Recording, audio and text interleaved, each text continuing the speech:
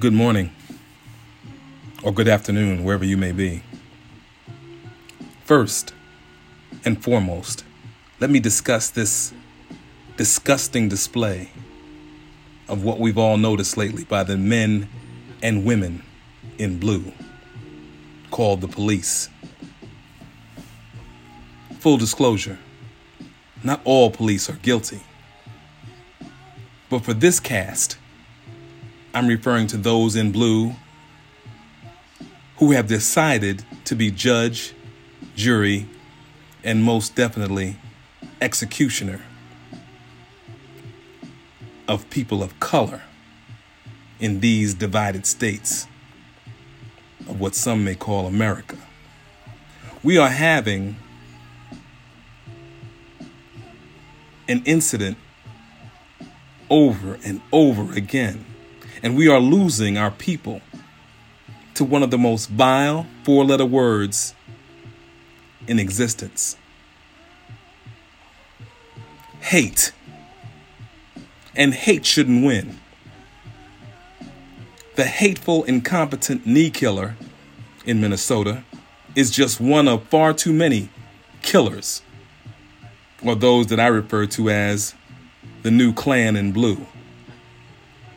That thing called Chauvin, who was convicted, is far from the only guilty party.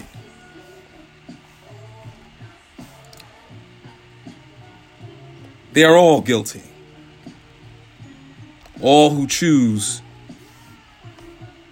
to kill indiscriminately. All of them in blue who believe they are authorized to remove people of color from the planet without hesitation. Again, full disclosure. They are all not guilty of doing this, but the ones that are killing our people indiscriminately should be held accountable. If not for a 17-year-old sister, one Darnella Frazier, we might not have received a court case or a conviction. The video in its entirety was undeniable and viral. And whether they are armed or unarmed more so than not, the new Klan in blue do not get to decide the fate of the black and brown people of this country.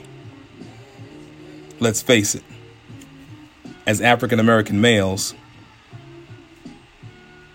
all of us are armed. Yes, we're all armed with that largest organ in the human body, our pigment, our skin, our armor, if you will, cause them undue and unwarranted fear for whatever reason. We're experiencing nationwide genocide in its purest form by the divided states of police. I say all who are in blue and have decided to be judge, jury, and executioner, they're all guilty on all 6 counts of the following: manslaughter, first-degree murder, depraved indifference, malice aforethought, executable genocide.